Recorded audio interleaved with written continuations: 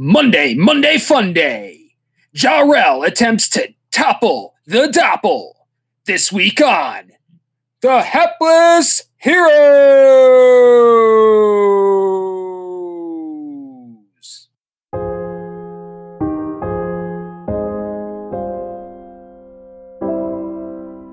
Jarrell, I'm sorry. I can't heal you right now. And I can't sing either.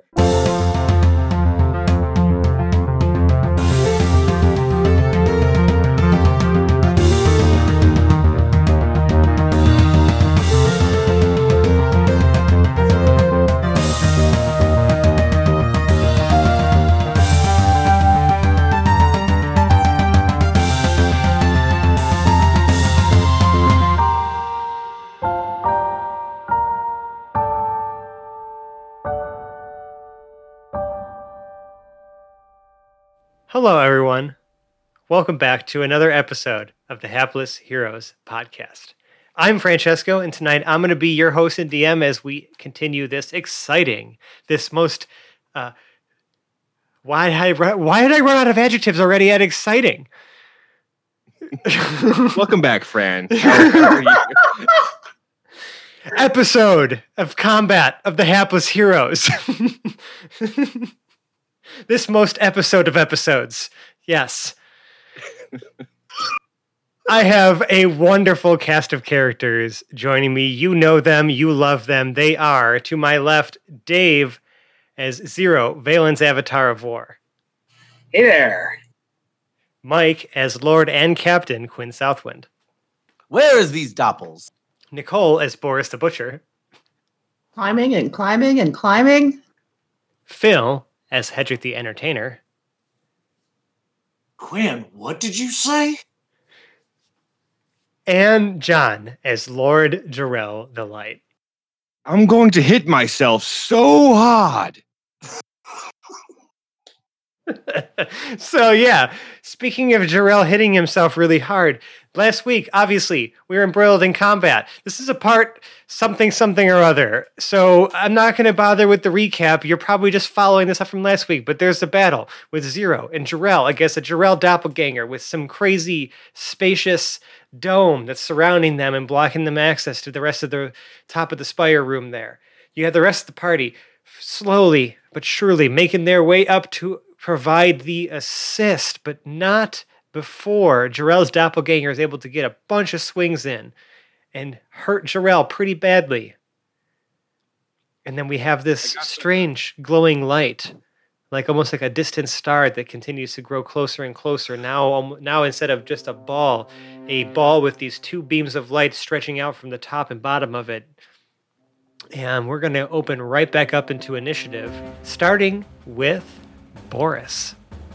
So can Boris hear any of the noises that are going on? No. How many doors are in this room that Boris just walked into? So you guys had put to sleep all of the people on the previous floor and managed to get over them. Opening the door up, it goes up a little ways. There's a landing and then a door to your right that would open into, where we in the audience know as where Jarrell and Zero are. However, to you, it is just a closed door. Right, and this one has a handle, correct? Yes. Yes, and Boris dives up and grabs the handle. It is stuck fast. She pulls harder. No budge. She, like a cartoon, puts her feet up on the wall and pulls the handle as hard as she possibly can. It does not open. She does not stop anyway and waits for somebody else to have a better idea.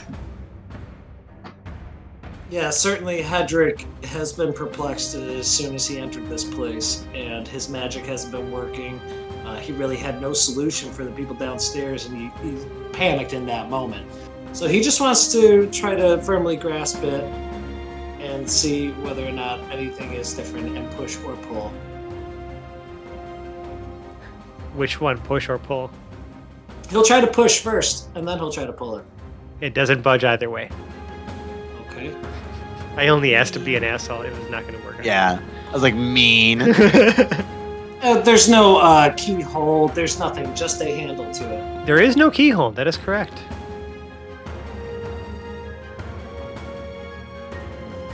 Captain, you got any bright ideas? No. We've tried. We've I- tried nothing, and we're all out of ideas. I try to twist the handle.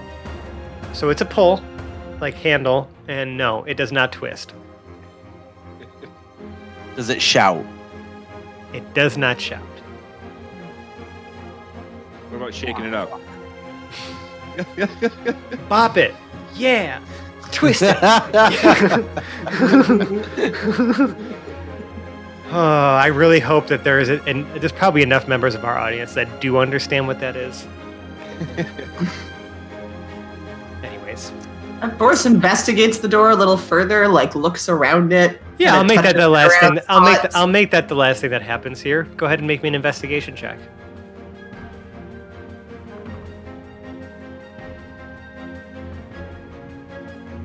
$21.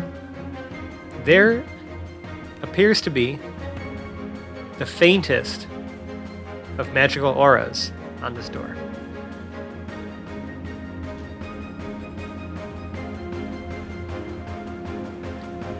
Boris kicks the door. We'll get back to that. 0. Zero is going to not mess with the formula and continue to do the shooting.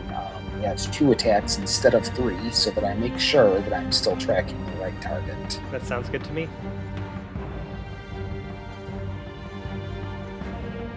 And the first one is going to be, let's see, what's that? That's 13, 24 against AC. That beats it. Yes, because we'd established 23 matches.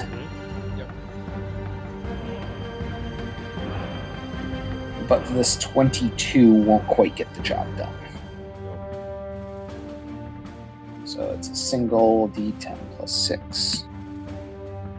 And it's good for 11 piercing. 11 piercing. And zero will continue to circle to that far opposite end of the room where the light and the lines are. At least I want to be near it. Yeah, I mean, near it would be like pretty much behind the doppelganger of Jarrell. Yeah, that's fine. I don't mind being behind the doppelganger of Jarrell. It means I get to shoot it in the back. Okay. We're going to then move on to Jarrell. Continuing to hit himself really hard, just like he promised. Yep, a 31. Oh man, so close. I just can't get the crit. 32. A 31 and a 32? Yes. God damn. My crit is obviously a 33. God damn, I say. All right, 2 divine smites, which makes it 6d8. That is a total of 45 damage. Holy shit. Jarrell. I got him. What does it look like when you deal the final blow to your doppelganger? It's totally like Luke and Darth Vader on Dagobah, except for I can already see my own face. I stab him in the chest and then cut his head off. Sounds good. As the lifeless body of your doppelganger drops to its knees and hits the ground, its right hand, you see, begins to again glow with that greenish sort of it's almost like smoke now coming off of it. And Greenish, almost smoke now.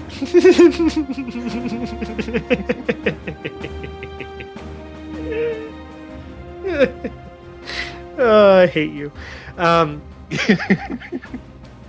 Like and now like it's right like it's like almost like from fingertip to elbow, glowing green, and the gauntlet just dissolves, and you're left seeing what looks like a withered hand and arm, like skinny as hell. Like there's almost no muscle or fat to be seen, just wrinkled flesh.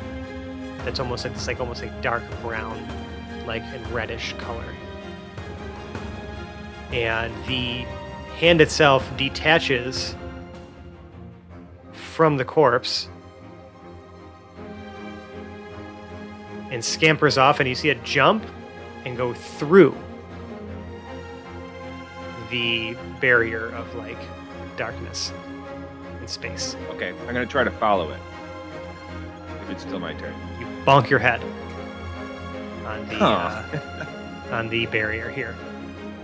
Okay. We're gonna briefly drop from initiative. So, what I'm gonna describe to everybody here, Zero and Jarrell, you are staring at the lifeless body of Doppelganger Jarrell with its head. Minus one head and one hand. Yeah, minus one head and one hand. The head is, has been separated and is lying on the floor. However, Quinn, Hedrick, and Boris see when you just a closed door with a magic barrier.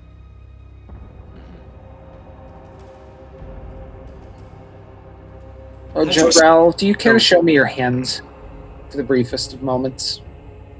Of course, Jarrell would show him his hands, recognizing what he's looking. Oh, all right, we're good.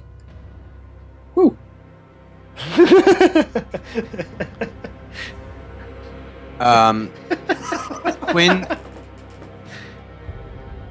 Quinn attempts to cast Dispel Magic on the door. Sure. What level? It would just be 3rd level. Okay. So it's just kind of a. Yeah, I understand how it works. You're casting it at 3rd level. Yeah, so he just kind of like waves his hand and he goes, "Be gone!" Make me a charisma check. Since that is your spellcasting ability, am I right? Yes. Yes. 15. Yep. That's exactly what you needed. Oh, good. Feeling good in the neighborhood. The barrier removes itself from the door. Cool. Is removed. Is forcibly removed from the door, I should say. Quinn, you are unstoppable. I know. The door is still closed. I mean, I attempt Wait, to actually, now hold open- on. I was gonna say, is Boris still like feet on the wall, like, or did you stop after Hedrick tried? Well, Boris had stopped because she had come off the wall to check it and then kicked it after she figured out it was magic. So at that point, she would have been standing on the ground in front of it. Yeah, when you kicked it, you felt like that force barrier literally just recoil your foot back into place. All right, but yeah, I guess being right in front of it there, she would then try to pop it open once the barrier dispelled. Okay, the door opens and you are staring at literal blackness. Just like, almost like you open the door and it's just black. No light, no color. Hedrick will reach his arm through.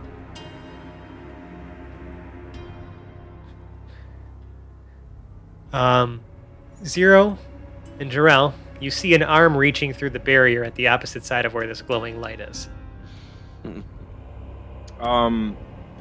Jarrell, how far away from it am I? I'm not in initiative, so I You're can make 20, my way over. You're to 25 feet away from it, yeah. Yeah, so I can run over, grab the arm, and pull it through relatively violently. And you violently pull Hedrick into this bubble down with you. And now you can hear everything.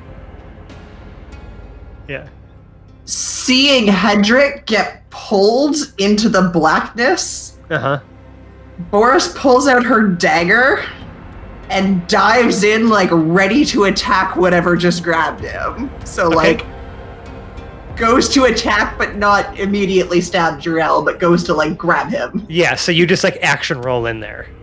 Yeah. Well, and, like, go to, like, actually, like, I guess grapple him, basically. Yeah, and then you realize it's Jarrell. And then Quinn... And slowly come out of grapple. And Quinn left alone in this doorway. Aw, hell. He takes his rapier out and charges through. Okay. You're in the bubble. Now the 5 of you are all together again. Jarrell looks a little injured. Zero looks barely injured. And you guys are in sort of this weird sort of dome of just what looks to be like the darkness of space with one like very prominently glowing like orb, you know, with those like trails, the top and bottom of it, growing ever larger in your field of view on the opposite side of where you entered. Jarrell will it's turn actually it is oddly quiet in here as well. Like you can literally hear the flickering of the candles. It's so silent. Yeah, Jarrell will turn to the group and say, nice of you to finally join us. Not exactly certain how we get out of here, but Jarrell will start walking towards that light. Okay, now the rest of you also see the corpse of Jarrell on the floor. With a missing head. Yeah. Quinn just keeps his rapier up at the ready, but doesn't move. Boris again goes full cartoon and looks at the living Jarrell and then the headless Jarrell and then the living and then the headless and then the living, the headless, the living, the headless, the living, the headless, and then Zero, just very confused looking. Hedrick glances down, sees the corpse, and is only staring at the Jarrell who is standing. And he's backing away a little, slowly. Good news, everyone. Jarrell sorted out his doppelganger issues. Well, that's great. That's great. I'm happy for you. So what happened up here? Where is the archcleric? Like, weren't you supposed to be talking to somebody? What the hell is this, Jarrell? Still Have you guys ever unclear. Question real quick. Have any of you in IRL been inside like a Faraday cage? No. Maybe not. Like incredibly Not sound. one big enough to actually be in. Okay, like an incredibly sound treated room where like it's like you have like almost like all the foam spikes in the walls. So it's like when you're talking about like no sound reflects at all in the space at all. That's what I've it's been in a like. sound booth. We're talking more intense than that. Like if absolute silence existed, that's the space that Like you the are no existing sound in. chambers. So you're noticing now, especially as like the sounds of battle and stuff like that have calmed down, like the dialogue you're having together, it almost feels like you can feel almost this muffle or this sort of this tampering down of like the ambient like sound of your voice traveling. It's uncomfortable. While the guys are talking, Boris walks over to the head, scoping out the helmet that matches Jarrell's identical helmet, picks it up off the ground, shakes it once to get the head out, making a sound as the head hits the ground, and then puts the helmet on. It's very heavy. Like your head sags and sinks under the weight of this helmet. It's also way too large for you. Like wobbling with this giant helmet on. Make me a strength check.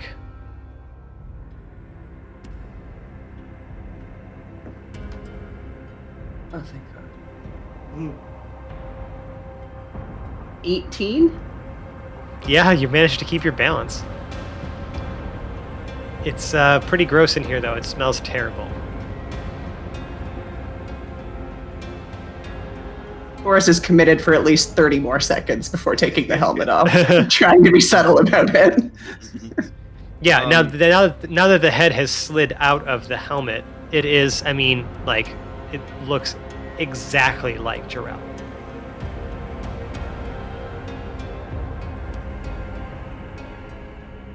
In the meantime, Jarrell has made his way. How long, like, as he walks towards that light, does he actually reach the light area? You reach the edge of the dome. Where, like, as far as I can actually make it, but not touching the light. Correct. Like, are you reaching your hand out to try to touch it? Mm-hmm. Yeah. You just touch almost like what feels like this, like a completely smooth like barrier. So like your hand is over, you can obscure it, kind of obscure the light a little bit from like at least from your vision. But like anyone looking at you can see right around it. It's like this It's almost like you're touching nothing to them. Jarrell continues to make his way like around the dome area and say, the Archcleric, or whatever that thing is, I don't believe it's the Archcleric really, he cast this dome upon us to force us to fight that thing. As he's explaining to the group kind of what happened. That fucking sucks. We got to the top of the stairs and all there was blackness, and you pulled me through. We didn't even get a chance to see the top of this thing. I mean, where the hell are we right now? Do any of you have any dispelled magic? Yes, I can do that. I'm sure if I concentrate, I might be able to put a dent in this thing, but I've never dispelled anything like this before. Jarrell's not feeling any creases or anything. Nothing. Yeah. Completely smooth.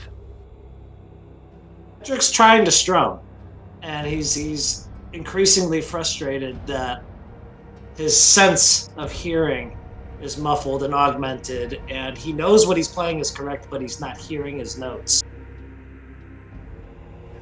You hear them, but they don't resonate. Yeah. Zero, by the way, loves this and wants to steal this technology for every lab he owns. Hedrick will at least try to cast a Cure Wounds onto Jarrell. Oh, okay. Hold on. Oh, god damn it. I rolled a magic number. Please confetti. Please confetti. A wild Modron appears. Oh my god. A vendor selling hot dogs. It's not that kind of random table. Hold on. You are bathed in the light of 1,000 suns. I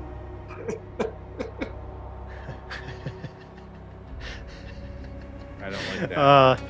Okay, so this is not going to be as funny for you as it would be for some of the other members of the party, but what I rolled on this corrupted magic table, you lose all benefit of dark vision for 4 days.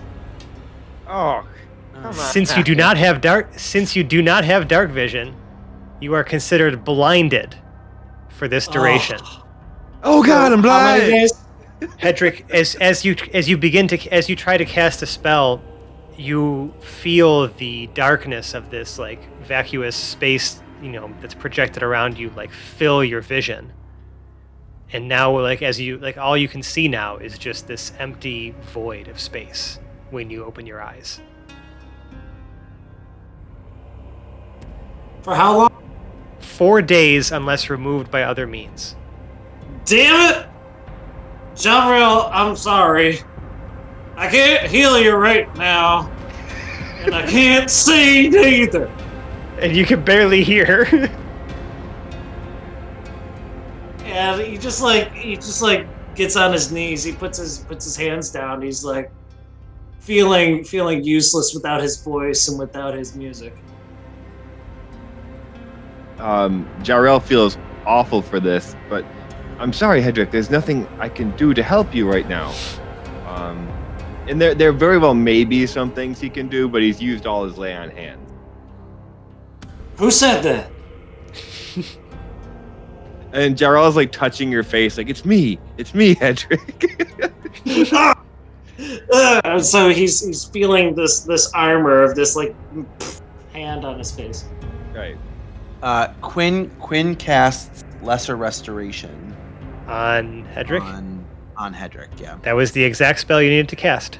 Hedrick, your vision is restored. Hold on, actually, let me roll a d20. Nah, not the magic number, you're fine. Also very much down in spell slots at this point. Not that I should have announced that to the DM. Quinn! Oh, my God. Make sure you write that shit down, okay? Thank you. Yeah, your vision They're is all like kind of becoming slowly returning to normal. You're frustrated, Jarrell, is that right? And you know what he starts to do, and it's worked out well in the past. So Jarrell will try to swing his sword of justice at the barrier. So what happens when you swing it is that as the blade reaches the edge of where this barrier is, you can almost feel it like trying to slice through. As you're just almost dragging this across the barrier through like the power of your swing. But it just slows you down tremendously to the point where and it doesn't even seem to tear or break anything at all. You don't even hear a clang or anything like that. It's just almost as if like you're almost swinging through air, but then it just slows down. You're met with a resistance, but you cannot penetrate. Any ideas? Zero would like to investigate that line and circle. Yeah, like this bright light. Yes, continue. Yeah. Please investigate it. Simple investigation check here. And that is going to be an 18. Yeah, so if you kind of like if you try to like obscure it in certain ways, just to kind of like get it, just maybe see if maybe the brightness of it can be tampered down a little bit or tapered a bit. You can almost see like in the center of this bright light, like this tiny little speck of darkness. Now this is growing larger and larger, as time is going on here, and as you guys are like just kind of stuck in this little dome. Look, I mean, it literally looks like you are. It is getting closer. Yeah, this is probably not a good sign, folks. As it gets closer and closer, some of the other dim stars in the background glow brighter.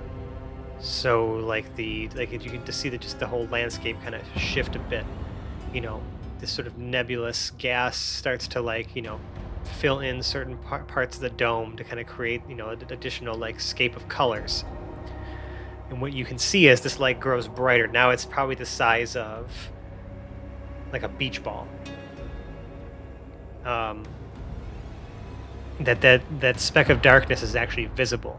It almost looks like it's like there's like a flat center, jagged, pointed bottom, and then a jagged but much more thinly pointed top. And it grows. You mean like teeth? No. Okay. No. Almost like waves or like spikes in a wave. If you're talking about a saw wave, or a square wave even. But then as it gets a little closer, you can actually make it out that it almost looks like it's that flat center is a base of like terrain, and underneath it is what looks to be like rock and dirt that's falling and floating. And above it is a city. And these beams of light are shooting from top to bottom, straight through it. A city, Tarantus. you say? Does Jarrell recognize it as Tarantus? It's make me an investigation check. Can it be history? Based on Sure. the city landscape of... Yeah, that place is history, all right. Sure.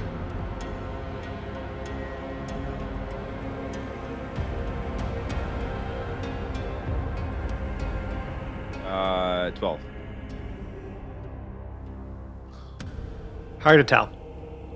It's definitely a city, though. That skyline is vaguely familiar.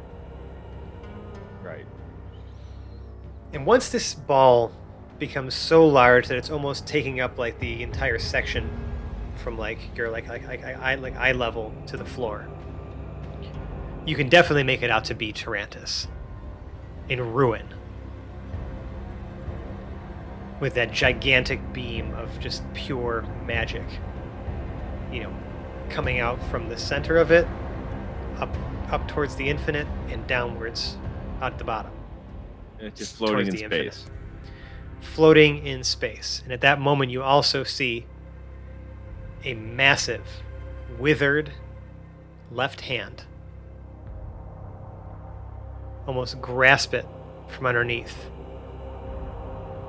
and this circle, this claw of fingers surrounds it. And if you look above you, you see the visage of Vecna, gigantic, overwhelming you with dread. Jarrell is not afraid because he's not capable. The visage of Vecna itself, you finally see Vecna in his absolute truest form. You've never seen before. That is correct. It is just a large skull with jewels set into in the forehead and in the in the left eye socket, wearing a crown, a golden crown with a single red gem set to the center.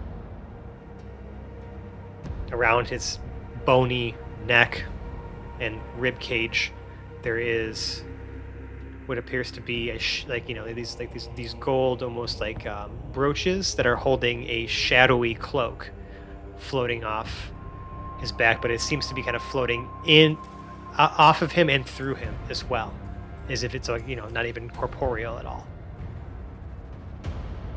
You can see in his right hand, the hand itself is missing, and instead it's just glowing sort of spectral blue.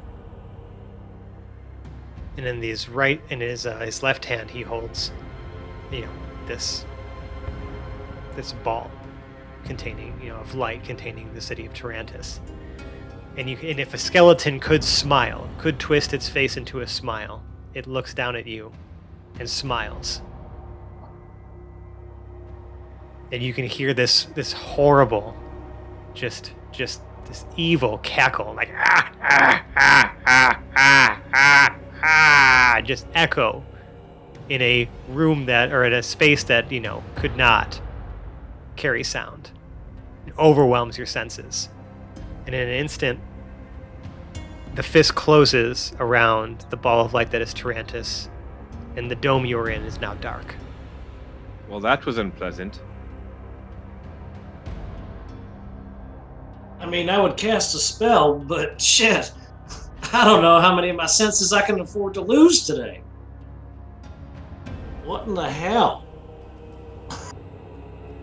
Horus lights a candle.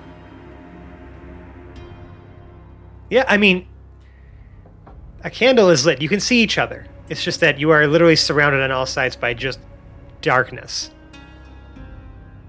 Like it almost feels like the space that you exist in has no dimensions. The floor above you, the ceiling, right, like everything. You are just in a dark, vacuous space. Jarrell has the helmet on, and the entire group can hear him say, "Verlin, guide me," and he's praying in this helmet. Not necessarily expecting a response, but hoping for one. It starts faint. It almost sounds as though there is a voice trying to respond to you, but it is fighting for every word. And the only word you can make out is Jarrell. Are you there? And Jarrell immediately drops to his knees and looks straight up. the Everybody response sees the response you received before still sort of echoes in your mind.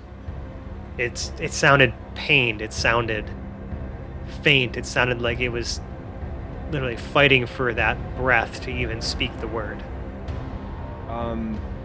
Jarrell turns to Zero and pulls out the candle of invocation. And he says, Our Lady, look, Lady Valen sounds like she's in pain. Do we bring her here? What do we risk? I think we're at the risk anything point. Jarrell jumps to his feet and grabs the candle from Boris and lights the candle of invocation. What I will say is that initially, when that candle, now this is not necessarily the intent of the use of the candle of invocation, but this could be special because I don't care. This is awesome. Usually a candle is associated to a particular god. However, it's been kind of implied that many, if not all, of the old gods are dead. Yes. As this candle lights, you can see that the flame flickers and like almost is acting erratically, like it's like almost spinning around the candle, just creating these like shoots of flame off the top, as it appears to be trying to connect to, right, the deity that this was bound to. And you can see that then the flame gets very dim, almost to like just that little blue dot, right, of just, it's barely a flame. And then the entire candle is engulfed and melts all the way down to its base. And the flame, that tiny little flame that it creates, it's probably about 1.5 feet tall, shapes itself into the image of Valen. And it stands there, or I'm sorry, it's actually, and she's actually kneeling. You can see, like left knee up, left arm slung over the shoulder, right arm up, clutching a sword that's been thrust into the ground. And she's looking up at you, Jarrell. Jarrell is on his knees. There are tears in his eyes, since this is the first time he's seen her since the Battle of Lastwall. She's tiny. You're much smaller than no. Valen, it's you finally. Guide me to assist you, please. You see that there's a pause, and you see that the figure, this visage of Valen, stands up, and two, a set of wings, fiery wings sprout from her back. She lifts her sword into the air and just thrusts herself towards, the just blackness. And you can see her pierce just a piece of that, barrier. And a tiny little crack forms that begins to spread, like a crack on a windshield, just slowly piercing. And as this light fills in the gap, and the crack grows longer and larger, and the actual gap, and fissure that it's created begins to spread, and all you can see is light. And then it keeps spreading and spreading until this dark, blackness that you are in shatters. And there you are, standing back in the top of the spire. That red carpeted floor that leads all the way up to that raised dais, with the archcleric standing there, arms folded.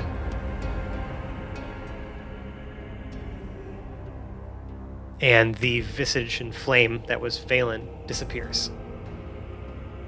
The second Jarrell sees the archcleric, he just goes, "You," and he pulls the sword of justice again, and attempts to move forward towards him to strike him.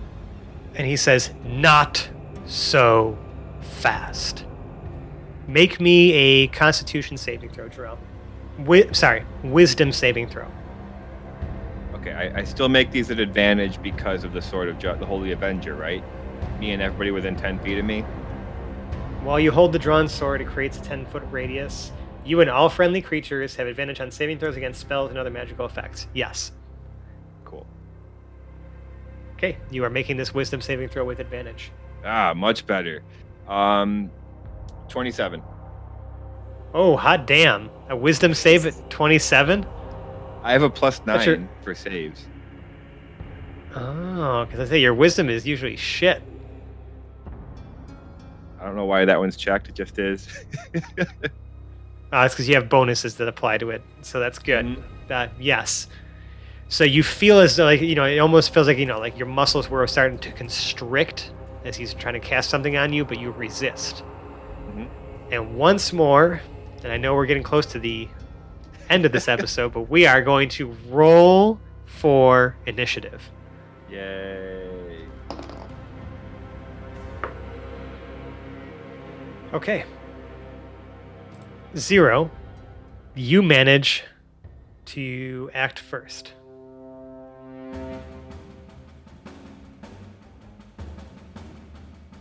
Zero snaps Reason up to his shoulder and unleashes Hell while walking forward. Okay. That's going to be 3 attacks. First one without Sharpshooter. And that probably won't do it with a 15. No. Alright, second one also without Sharpshooter then. Hey, that's a 19 on the die, so we'll take that crit. Keep critting. And third one is going to be an 18. With that 18, you can see as a reaction, a shield is put up. Okay, so we'll resolve that crit, which is just 10 plus 7, that's 17, 18, 19, 20, 1, 2, 23 piercing damage. 23, Center of mass. 23 piercing damage heard. Alright, and Zero will advance the full 30 feet walking speed with Reason still shouldered and aimed. Okay. And that'll be my economy there. Archcleric Bronson will act now. You can see in one hand the Archcleric is holding a large staff, like gilded with like a gem set at the top and then like a gold symbol, and it stakes it into the ground, and you can see this like light wash out from the base of the staff and coalesce into like a soft but grim radiance of this sort of like purplish light in a 30-foot radius. Those of you within that, which I guess would be probably Jarrell and Zero at this point, feel this almost like sense of dread. You feel like the power behind your attacks, you feel just like this, you feel weakened. And while you are within this aura, you have disadvantage on all attack rolls against this target. Okay. Fair enough. Then, yes, as a legendary action, you see the Archcleric then pick up the staff and point it at the headless corpse of the doppelganger of Jarrell. And this like misty aura surrounds it, and it stands up on its 2 feet with no head. Boris, it's your turn. Are either Jarrell or Zero within 5 feet of Bronson? Not yet. Is anybody within 5 feet of the doppelganger? Yes. You, Hedrick, and Quinn. Perfect. I make a. And it's been 5 feet. I make a sneak attack with my trusty dagger on the doppelganger. Okay. 20. 20 does not hit. As it is still wearing all of the armor it still had on before. Except the helmet. Except the helmet, and it is missing a hand. But it still has the shield. Anything else? Any bonus actions? You got a cunning action you want to use here?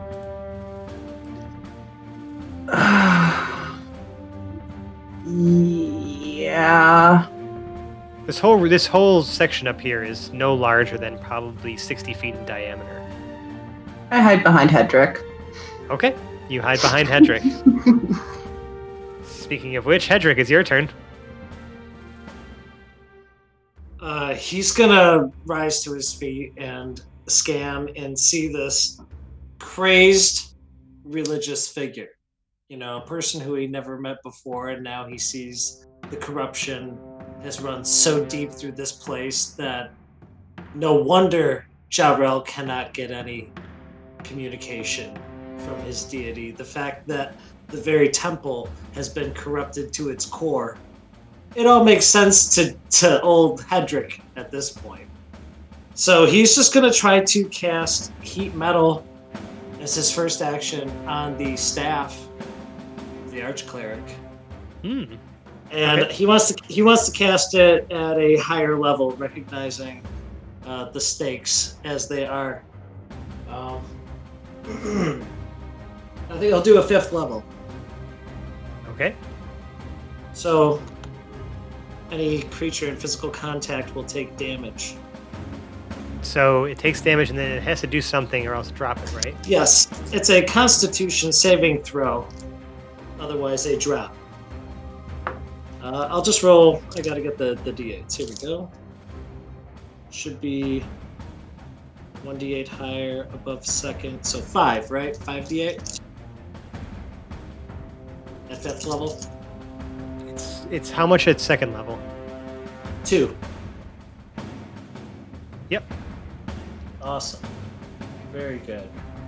And is that regardless of whether they pass the save or not? It says, you cause an object to glow red hot. Any creature in physical contact within the object takes fire damage when you cast the spell. Perfect. Take that And damage. then it says anything that's holding it now subsequently must make the saving throw. So that's 28 fire damage. Okay. Takes 28 fire damage. However, it gets a 21 for the save. Okay, that passes the save. Right. So Bronson remains holding on to this glowing red hot staff. Okay, good. Take more damage next turn, idiot. Does heat metal require concentration? It does. Cool.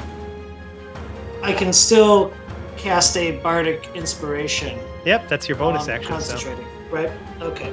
As a bonus action, I'd like to inspire Boris. And Hedrick pulls out his lute.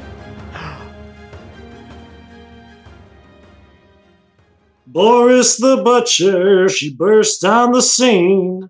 A bubble-blowing baroness at the age of just 13. Boris the Butcher, she's the HBIC, benevolent of Riverford, who set the orphans free. Nice. You were inspired. It's a D10, right? Yes. You have a D10 of bardic inspiration to use, Ooh, Boris. What a great song. thank you. Well done, Hedrick. Jarrell, it's your turn. Is Gerald close enough to hit him? Not yet, but you can be. I can reach him? Good. Gonna do that and hit him. All right. All your attacks are at disadvantage. You are within this All 2 of them. holy or unholy aura. First one's not gonna hit. Oh, it was a 19 too. So a 17 won't hit, right? 17 matches. Oh, so I do hit. Right? Yeah. Oh, wow. Uh-huh. Oh, I wasn't expecting that. Full tilt. 4th level Divine Smite on that one. Along with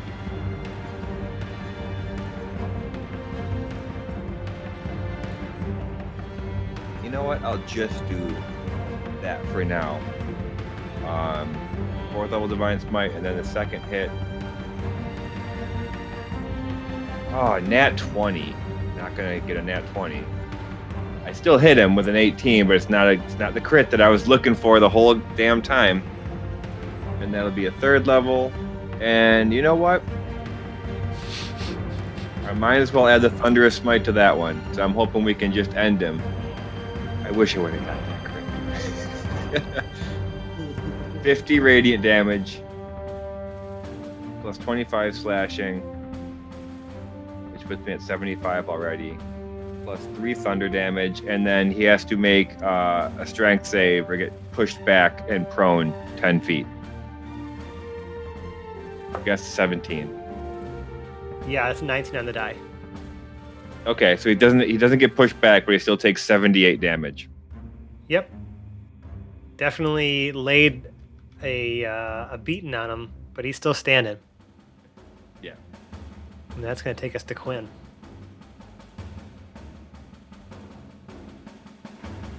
Okay, so Quinn first. Now, I guess I just want to make sure I'm clear as the player in how this works. So I would like to use Fairy Fire to give advantage on all attacks on this guy. On That would then Bronson or cancel on- out the disadvantage, correct? Yes, so it wouldn't give advantage, it would just create a Right. level playing field. Perfect. So, So yes. I first cast Fairy Fire on this guy. On Bronson, okay. What's the Bronson. save? Dexterity saving throw.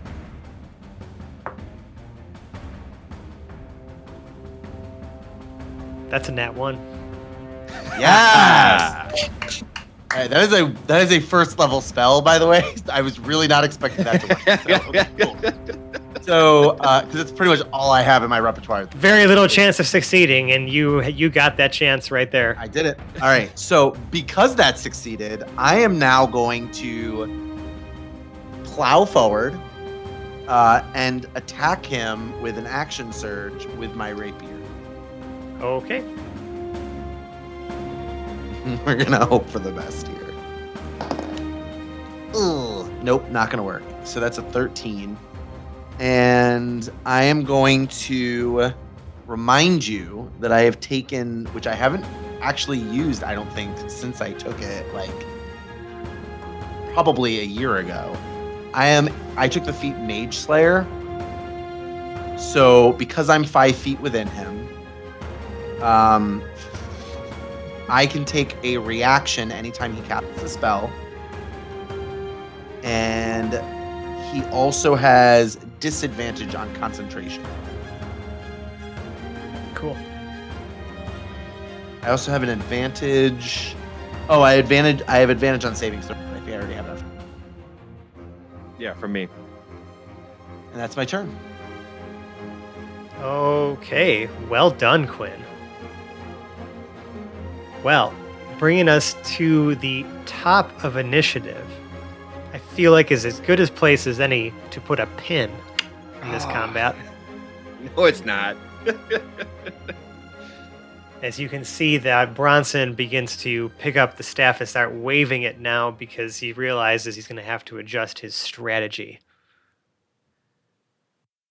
Or the DM is going to have to adjust his plan. Don't. Oh, and I have, to do so. and now I have time. Now I have time to plan a response. Yummy. Because there's no way that this even if we were to stretch this episode, there's no way we're gonna finish this in a short period of time. I have plans. Okay, so episode. So, anyways, If you like us, you can find us on the internet. We're on such places as Twitter and Instagram at Hapless Heroes. We're also on Facebook and Reddit. Just look for Hapless Heroes Podcast. Those places, though, contain all the information you need to really join us where we hang out actually pretty much all the time. Our Discord server. We got a wonderful community of listeners and in there, and the whole cast is there too. Drop on in, say hi, join our burgeoning and growing group of nerds and D&D enthusiasts alike. Those are probably synonymous, actually. I didn't even have to split those up at all, but you get what I'm saying. Yeah, it's great. You should really hang out with us. We got a lot of cool little channels and discussion groups and all that stuff. It's a great place to hang out. But if you really like us, you can leave us a 5-star review on the podcast service of your choice. It just really means a lot to us to see all the kind words you guys have poured in about this show over the many years that we've been doing it. And I promise you, we'll say some real nice words right back to you right here on the air. But if you really, really like us, you can donate to our Patreon. Just patreon.com/haplessheroes. We have lots of great awards, including behind-the-scenes audio and bloopers, some of which were recorded this very evening because we were laughing like crazy before we even started rolling for this episode. So, just all those little candid moments, unreleased episodes, shiny rolls on our Discord server, James's notebook. We have so many different reward tiers on there. I'd urge you to check it out. It really helps us just keep the show running, whether it's recouping the money spent on all the equipment we have to hopefully maybe one day throwing a pizza party for all of the, wonderful cast members here who worked so hard to make this show a thing. Or even a virtual pizza party where we'll order pizza for everybody individually and send them each a slice. Pizza. Personal pan pizzas. Who knows? But in all seriousness, no, it pays our hosting costs. It goes a long way, and we cannot thank all of you enough for donating your hard-earned dollars to this show. We promise we'll make it worth it. Thank you. But if you really like us, really, really like us, like Sally Field and the whole deal, start an 80s hair metal cover band. Except the only song you're going to be covering is umpteen different versions of the Hapless Heroes theme song. And you're going to play them every which way, as long as it's 80s themed. And you're going to make every song's lyrics about how people should listen to our show. And you're just going to wear them out with the Hapless Heroes theme song until they are compelled to listen to this show. Through the power of the 80s or through the power of the lyrics? Yes? Okay, no los dos. Anyways, let's go ahead and outro our cast like we do every time, starting on my virtual right. This time we had John playing Lord Jarrell the Light. You are going to pay for what you've done to this city. Phil as Hedrick the Entertainer. Man, this Bronson's being a real bitch. Nicole as Boris the Butcher. This guy with no head's kind of freaking me out. Mike as Lord and Captain Quinn Southwind. I love making the baddies glow purple. And Dave as Zero, Valen's Avatar of War. Good evening, everyone. And I'm Francesco. I've been your host and DM. Tune in next time for part 3 of this epic combat. We'll see you then. Bye. Bye. Bye. Goodbye.